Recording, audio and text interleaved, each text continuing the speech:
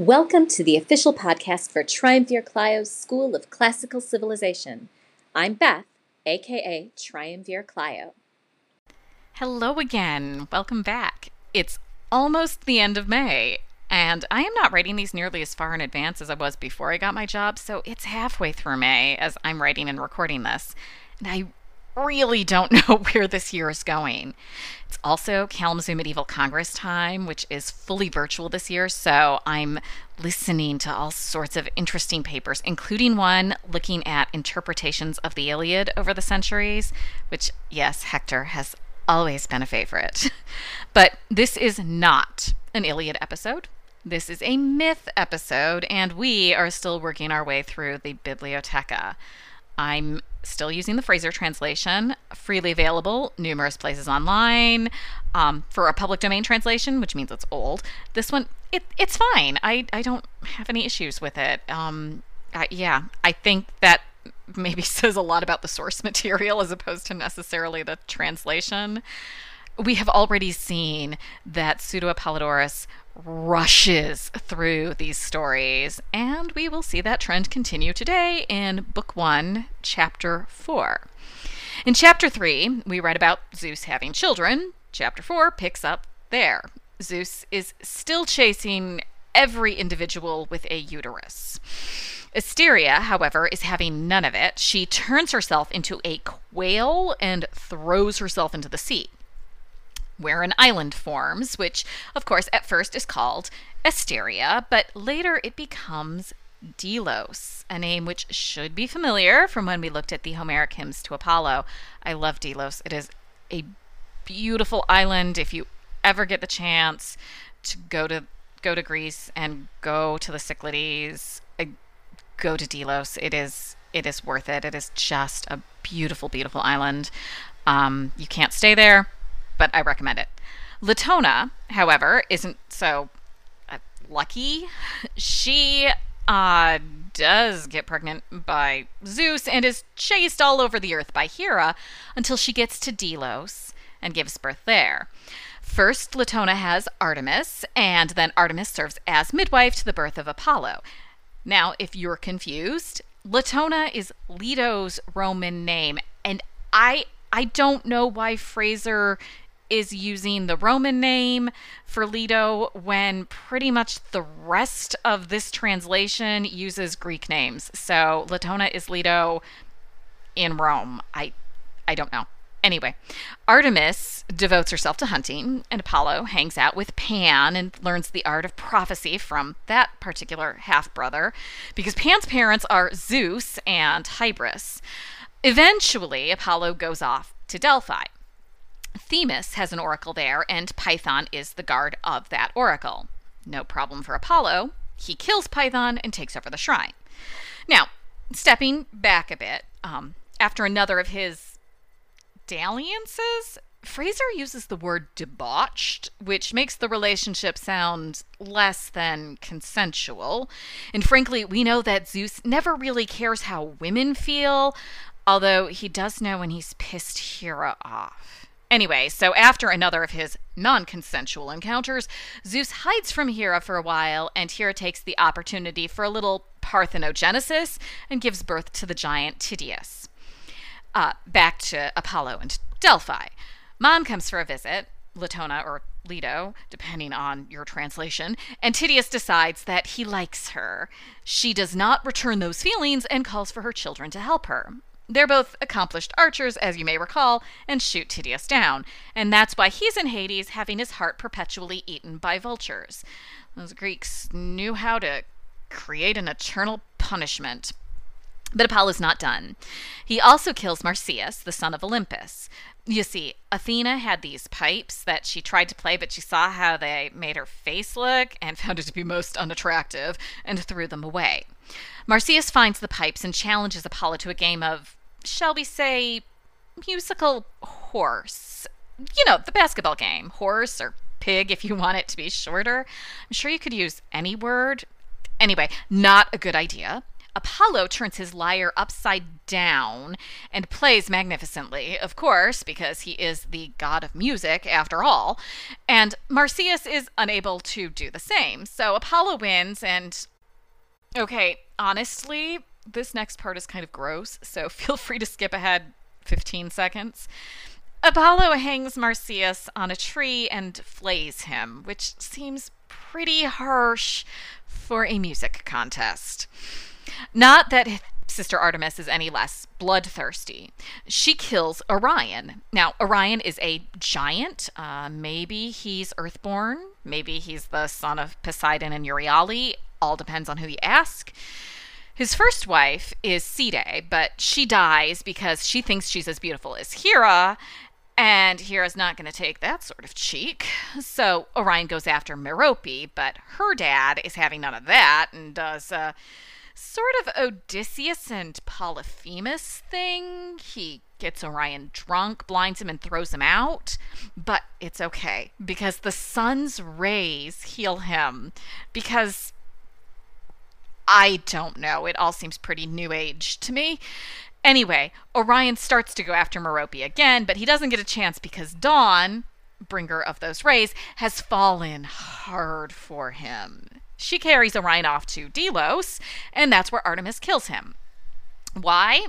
Again, it depends on who you ask. And maybe it's because he challenges her to a game of quoits, and she wins. Maybe it's because he decides to make one of Artemis's followers his next conquest, which is not cool, Orion. I kind of like to think that that's why Artemis kills him. You know, gets her revenge. Anyway, because this text is pretty random, that's where it leaves off on stories of Apollo and Artemis.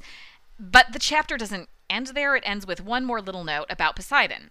He marries Amphitrite, one of Ocean's daughters, and they have a son, Triton, and a daughter, Rhode, or Rhode, with an H, Rhode, like the island of Rhodes. Rhode marries the sun, which explains why the Colossus of Rhodes was a statue of Helios, or the sun, the husband of Rhode.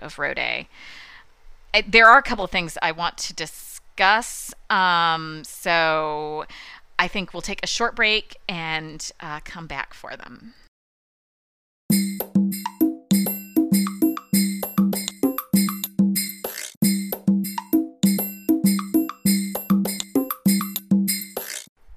All right. I said there were a couple of things, but there's really just one.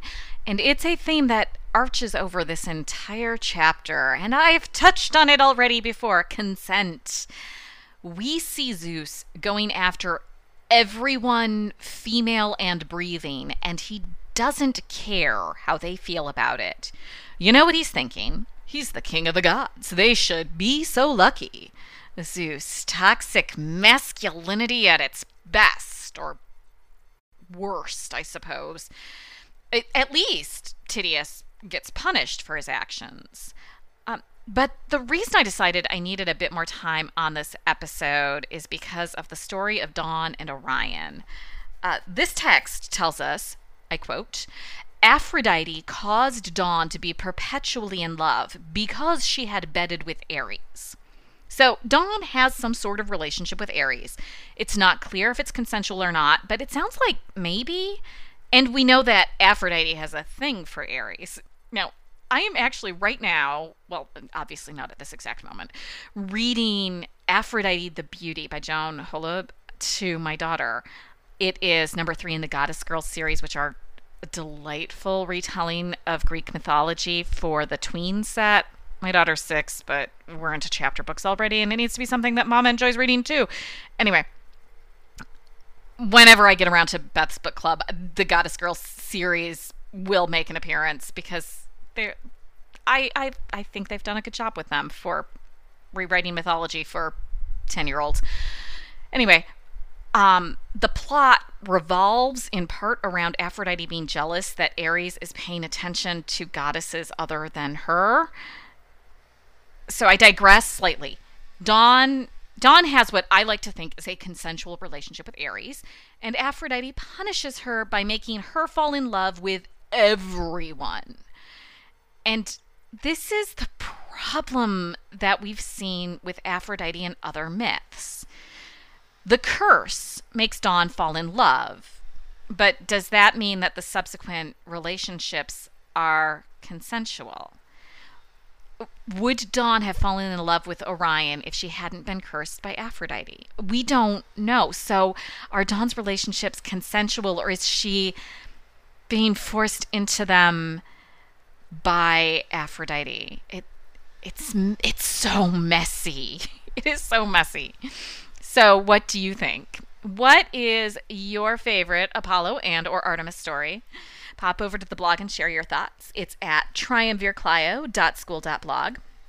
The URL and maybe a link are in the show notes. I'm on Patreon as Triumvir Clio. Should you feel so inclined, no pressure. That URL is in the show notes too. Oh, and before I go, I have a new segment. Listener mail. I've never gotten listener mail. Feedback, sure, mostly from my mother and my BFF. The occasional like on a blog post, which isn't a comment, and I have no clue if the person is a listener or just enjoys the blog posts. But this is from someone who is not my mother and is an actual email. Thank you, Allison, for writing in. She says she's working her way through the archive and is into July of 2020. Apparently, I had a couple of rough episodes that month, and I honestly don't remember because I think July of 2020 was about 30 years ago. They were both, I looked back, they were both Greek comedy episodes, which is interesting. Not sure what was happening the days that I was recording those. Anyway, you've probably noticed by now that I don't really edit these things. If I stay on script, I'm pretty fluid in my speech, but I am terrible about filler words if I start ad-libbing, and I'm even worse about going back and editing those filler words out.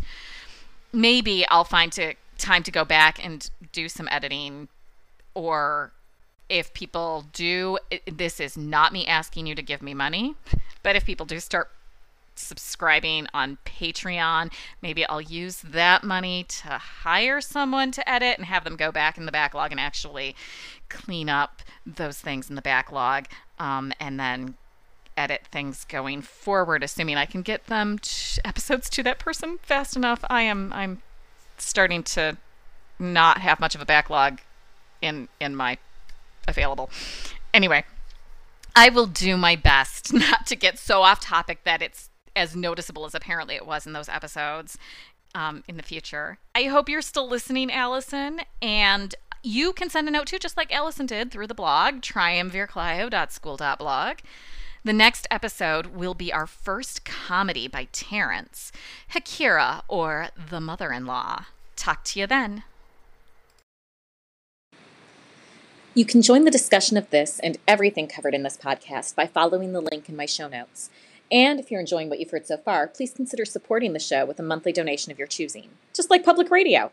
And please also consider giving a 5-star review on your podcatcher of choice so that more people can discover the fun that is Triumvir Clio's School of Classical Civilization.